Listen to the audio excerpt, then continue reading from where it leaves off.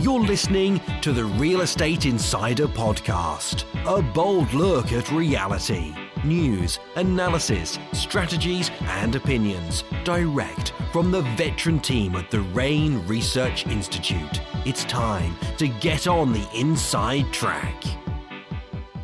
Hey everybody, it's Madison Norton here from the Real Estate Investment Network, and this is the Real Estate Insider Podcast.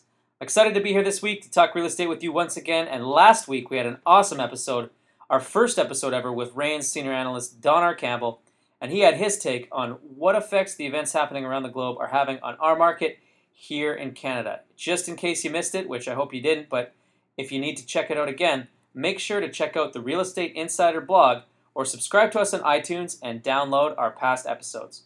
This week, we're going to hear from Melanie Reuter, Director of Research at the Real Estate Investment Network. She's an expert on demographics, transportation changes, and certainly the economic fundamentals that are really driving the real estate market, and she is going to bring her expert opinion to the table. Now, here's a quick question for you. What do you think truly drives the real estate market? Take a second. Think about it.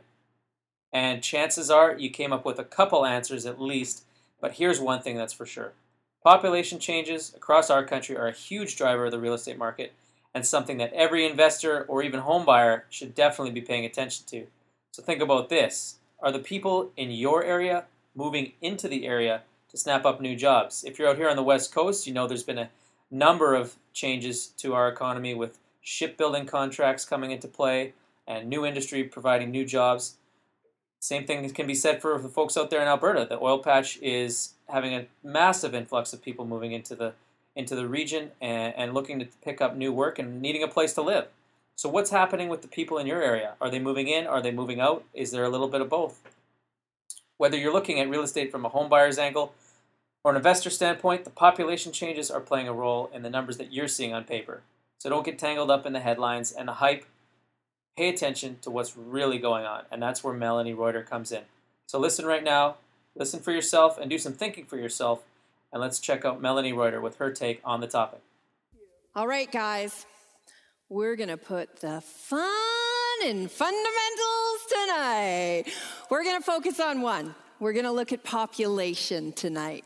So what I want us to focus on is what's going on. Where are we in terms of how the population is broken out, and where is the trend? Where are we going? So let's take a look. Let's get right into it. If you know your property gold mine scorecard, you know that one of the first questions is the area's population growing faster than the provincial or the national average? So let's take a look. The population growth, which means it's getting bigger for Canada, was 5.9% in the last census, which was taken between 2006 and 2011. The census is done every 5 years. The provincial average was 7%, so that's great. According to the last census, BC had a higher population growth than the rest of Canada. Fantastic. So then when we start to drill down, we can look at what our population is. It's currently about 4.6 million in BC, and growth is up 0.5% in the third quarter of 2013. So that's the last measurement period that we have. This is the strongest third quarter growth since 1996. So that's great. This is good. It's a good trend. So let's drill down a little farther. Where is that growth? Well, in that quarter, we had 15,500 non-permanent residents. So that's people coming into the country from another country. They could be students, they could be here on a variety of visas, perhaps they're investors, perhaps they're here to be reunited with their family. So we were up 15,500 of those people. And those of you who have been to ACRE, who have been with us for a while, we know that we like this type of person in the area where we have investment properties because they tend to rent for longer than someone moving from another city or from elsewhere in the province or the country. However, we lost net 282 people from the province of British Columbia to other provinces. Where were those provinces? Absolutely, they were Alberta and to a lesser degree, Saskatchewan. So we're losing our locals, if you will, to other provinces because the jobs are on fire in those provinces. So in 2013 only, Canada had a population growth of 1.2%. So that's 1 year. I think that year ended June to June 2013. And BC was below the Canadian average, however, for 2013 at 0.8%. And we can look at a comparison. Alberta was up 3.4% and Saskatchewan 1.9%, of course, taking all of our people. So let's look at the province. What's going on if we break it down even farther? You can see the areas of the province where there's growth in a population. That's the northeast. So we talk about Dawson Creek quite often, Fort St. John, all of those areas up there.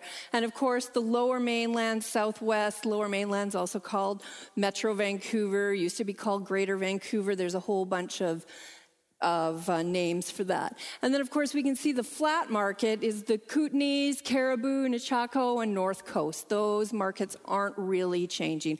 And, of course, we can look at where the jobs are, and that pretty much answers why that is happening. So where are the biggest areas of growth? I looked at the cities that had a population of 20,000 or more. Of course, it's very easy to have 100% growth if you have one person in a city and now there's two. So I looked at some of them. Langford had the largest growth at 30%. Of course, that's just outside of Victoria, rather. Port Moody, just under 20% growth. Surrey, 18.6% growth. New West, 12.7%. And the last of the five, Chilliwack at 12.6%. Part of that is people moving there, and part of that is natural increase. There's babies being born in a lot of these areas. So is the area's population younger than the provincial and national average? Well, the youngest populations in Canada generally reside in the territories, and the oldest populations live in the Atlantic provinces. So what are the median ages that we're looking at? Well, the median age, and of course, for those of you who aren't statistics geeks, median means that 50% is above and 50% is below. It's very different than the average. So it's a very good marker. National average is 40 years, and you can see those Atlantic provinces have a higher median age, and Alberta, Saskatchewan have the youngest, and BC is right in the middle at 41.9 for a median age. And I hypothesize that, we've got great weather here. People, if they're moving to retire, are generally going to move where the climates are a little milder, especially lately, hey? So seniors, what's going on with the seniors? Well, the number of seniors aged 65 and over is projected to more than double 2012 to almost 4.2 million seniors, or 24% of the population by 2036. The number of seniors supported by 100 workers, which means because of the pensions, etc., you need 100 workers to support this number of seniors, will increase from 25.9 per 100 workers to 43.5. And after 2031, the growth in the number of seniors will slow significantly because they're dying. Okay. In terms of taking fast and furious notes, in the Curtin last month, I did publish an article. It is available online, so a lot of this information is there. So please feel free to sit back and relax, because we've given that to you already. So millennials, that's who I really want to talk about tonight. They're also called boomerangs and barnacles. So we've got one cohort called boomerangs, which leave their parents' home and then go back. And then they leave, and then they go back. And they leave, and they go back. And then there's the barnacle cohort that just never, ever moves out. So they're not all painted the same, that's for sure. So let's look at population distribution. The numbers vary by percentage points. Some people call millennials, this age group, and some are this age group. But generally, when you look across Canada, you can see that boomers born between 46 and 64 comprise 27% of the population. The children of boomers, born between 77 and 94, are known as the Y generation, millennials, and comprise the largest portion of the population at 27%. Of course, as I just said, the boomer population is going to start to go down, and the millennial population will not go down at quite a rate. So this is a group that we really want to focus on. This is the next wave of people affecting the housing market, whether they're renters or whether they're going to be homeowners. So the median age across the province ranks from a low of 33.1 in the Northern Rockies to a high of 52 years old in the Okanagan-Similkameen area. Of course, once again, warmer climate, more people retiring to that area. So you can look here at the different age groups across the province, and for the first time we can see that the toddler group, the 0 to 4 group, is higher than it has been. In fact, you can look here at our millennials, and because the millennial group is so large, they're starting to have babies. So we're going to see this cycle repeat itself, of course, over the next few decades. As I said, for the first time since reporting began, persons 65 years of age and older outnumbered 0 to 14-year-olds in BC, and the number of toddlers saw its largest increase since the 1956 to 1961 census. And that, of course, is also shown here. The 0 to 14-year-olds are the dark blue, and the lighter blue are the 65 and older. And you can see the differences in population distribution across the provinces. Of course, we, as real estate investors, generally want to focus on a younger population. There's more movement in the housing market. They're buying bigger homes. They're moving out of their parents into their first rental. They're moving into student rental. They're moving into their first home with their husband or wife, for example, buying a bigger home because now they're having a family, whereas seniors tend to stay put. They also don't contribute as much to the local taxes. They're pulling income. They're not working. They're not contributing to income taxes. So there's a whole lot of variables that are important when we're looking at income distribution. And REIN has been watching this trend for some time. And what we're noticing is that as these millennials age and move out of their parents' home, they're really going to start to affect the housing market in 2015 or 2016. So the Property Gold Mine scorecard, again, is the area's population younger than the provincial average. Well, what's going on across the province? We can look at the age distribution of the population between the ages of 20 to 36. And you can see that South Surrey, 16% of its population is in that age group. Kitimat is 20%, Nanaimo 20% as well, Chilliwack 21%. Surrey and Vancouver are starred. That's the aggregate areas, so that's not breaking it down into the specific areas within Surrey and Vancouver. But look at how high Vancouver is. 31.8% of the population is in that age group. West End, 29%, and right downtown, 41% of the population are millennials, and we'll see why. The bulk of them right now are between 20 and 36. And the average age of a first-time home buyer in Toronto, and we can extrapolate that this is the same for Vancouver, is 37 years old. And I don't know why I found that so surprising, given that I was around that same age as well. And 1/3 of first-time home buyers are women. House prices have doubled in the last 10 years, and millennials account for 15% of the growth in the first-time home buyer market. They aren't 15% of the first-time homebuyer market. They account for 15% of the growth of what's going on there, and that's because of the size of their cohort. So the 2011 census found some interesting things. 42% of 20 to 29-year-olds still live at home. But in 1991, only 32% of that age group lived at home. And in 81, only 26% of that age group lived at home. 12% of 30 to 34-year-olds still live at home. Aren't you supposed to move out as parents to a smaller place so they can't move back in? I'm not sure about that. So what does the research say about Gen Y? I'm telling you that it's important to know that they're the bulk of the population that we really need to pay attention to. But what does that mean? Well, who are they? They have less than $15, well, who has that? Less than $1,500 in assets. They don't prepare or save for the future. They value education, leisure, and people more than the previous generations did. And their spending power is beyond their own incomes. They're grafting to the incomes of their parents. So their parents, more so than ever before, are helping them with major purchases, even whether that's getting a cell phone or whether that's a down payment for a house.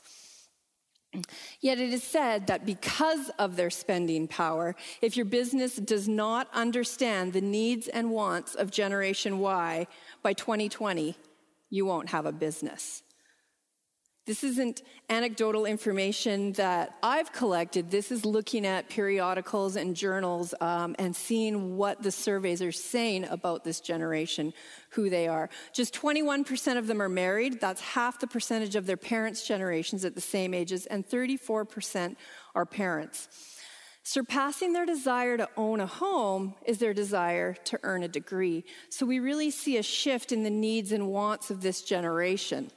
They want to live in social areas, places that allow one to work, live, and fraternize within the same vicinity. Well, let's look at that Vancouver population, with 46% of that population being in this age group.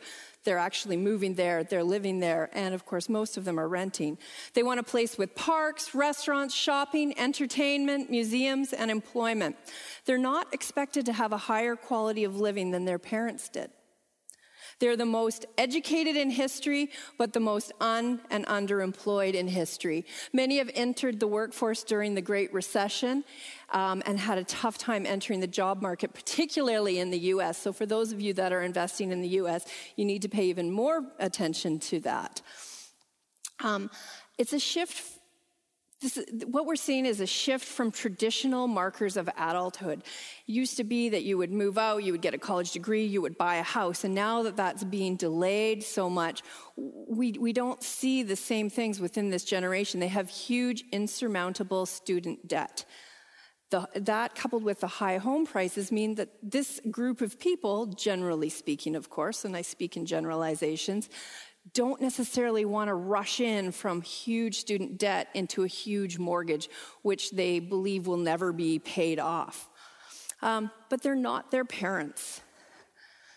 Only 20% of them say that owning a house is a major priority to them. And I, coming from the X generation, had a completely different feeling about that. I wanted to move out. I didn't care what I bought. I just wanted to own a piece of property, a piece of dirt that was mine. I didn't care about the sacrifices, the fact that I had a cardboard box for a coffee table. But this generation, we're seeing a shift. But they want the kind of house that they had when they were growing up. So a lot of the children of this generation lived in well-appointed homes.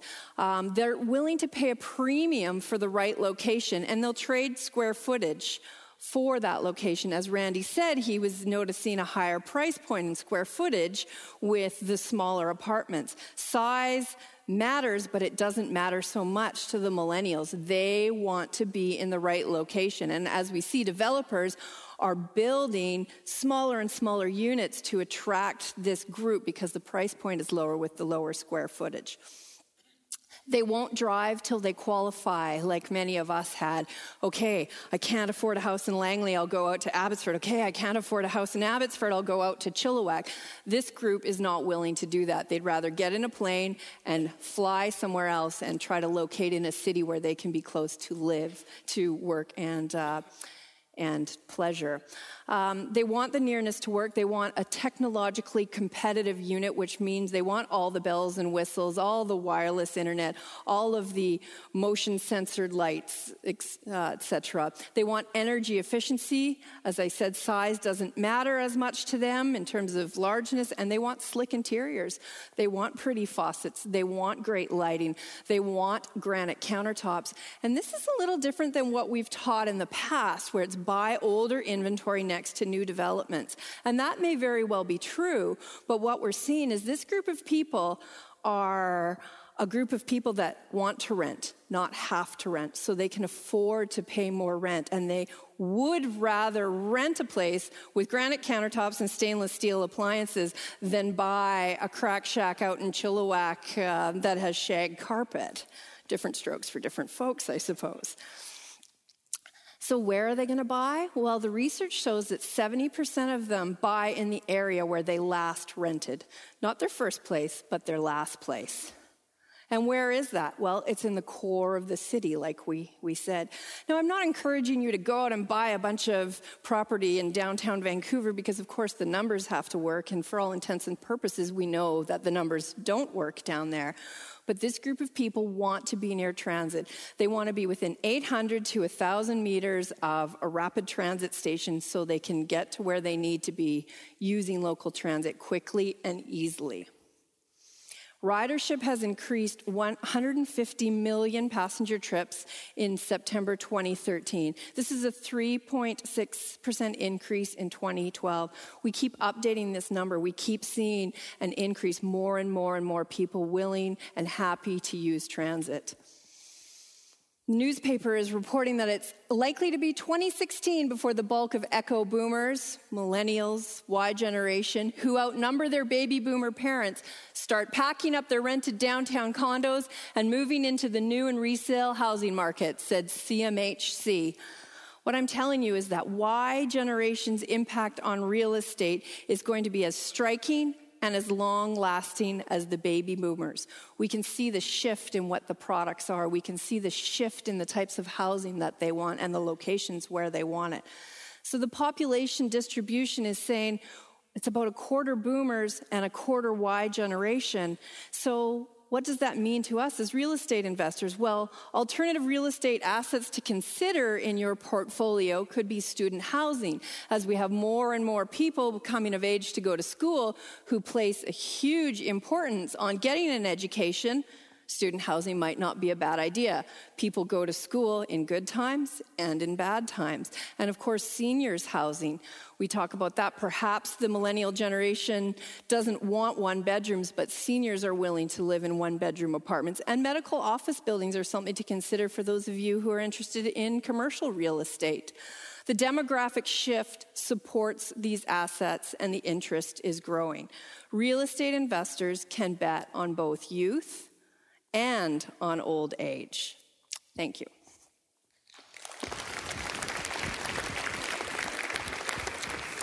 All right, thanks, Mel. I've got a couple quick questions for you. So if we were, would you agree, and I love this picture, and I think you went over a little quick. Did you guys get the one before? Hipsters and old people? Hipsters and old people, they like the same things. Cats, big glasses, tea. Would you say it's an equal opportunity between the young and the old, or would you say one has more of a future than the other? Pun intended, sorry. Yeah, I think you're answering your own question. I mean, absolutely. You know, boomers they're just turning 65, 66. They're going to live for a long time, but they're going to need housing, and their housing needs are going to change as they age, and there's a whole lot of them. So absolutely, I know Derek Peaver does a lot of super suites in Abbotsford, for example, catering to seniors, and that niche absolutely works for him. But also keep in mind this other group of people that are just hitting the housing market now. So are you really, if I was to boil down, and I know your presentation was in depth and had a lot of insights into it, and everyone's going to have access to it. Absolutely. Would you say that really, when it comes down to is we're talking about providing a product that matches a customer demographic? Absolutely, I'm saying that. I'm also saying we're not going to see as quick a jump into buying from that generation. They're going to be serial renters, and they're going to stimulate the economy in terms of the rental market for longer than previous generations. More customers and understanding what they want, and also there's some trends that we have to get on the forefront of understanding their tech savvy, their mobility, they're green, they want common space. Absolutely. Wonderful. That was an excellent talk from Melanie Reuter. Definitely going to have her back on the podcast here very soon. You can check out her articles on the Real Estate Insider blog or stay in touch with her on Twitter. You can find her there as @MelanieReuter, and Reuter spelled R-E-U-T-E-R, just like the news agency. So it turns out population plays an even bigger role than we thought. Now, if you're looking into buying real estate anywhere else in the country right now, or whether it's right in your area at home, what advice can you take from Melanie that's going to change the way that you look at your strategy? Here's something to think about right now is that baby boomers, no longer the largest group out there. Millennials, like myself, we're taking over, and there's a much different mindset for us as far as growing up and establishing ourselves than our parents had. It's not all about buying the big house in the burbs anymore. People like me who want to live and work close to everything. We want to be able to walk across the street to grab groceries, grab a coffee, walk to the gym, even catch transit to work. People don't always need to own a car these days, and it's not a priority for everybody. Now, this is where you're going to come in.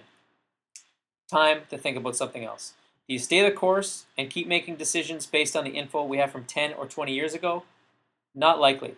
I'm figuring that you folks out there are sophisticated investors, you're intelligent people, and you're paying attention to what's happening in the here and the now. And that's exactly what's going to drive your decisions for the weeks, months, and years to come. Now here's something for you. We're going to be in Toronto for the ACRE program on April 12th and 13th. It's the only ACRE in Toronto for 2014, so don't miss it. We've still got a few tickets left. So if you want to come out, check out www.acrelive.ca or phone us up toll-free at 1-888-824-7346. Be sure to check us out online for more research and expert opinion on the Real Estate Insider blog at blog.myrainspace.com or follow us for our daily updates on Twitter at REIN Canada, REIN Canada, or catch us at our next live event. For the Real Estate Insider podcast and the whole crew at the Real Estate Investment Network, this is Madison Norton saying, later days. Thanks for listening and engaging with the Real Estate Insider podcast, a bold look at reality. Share the reality.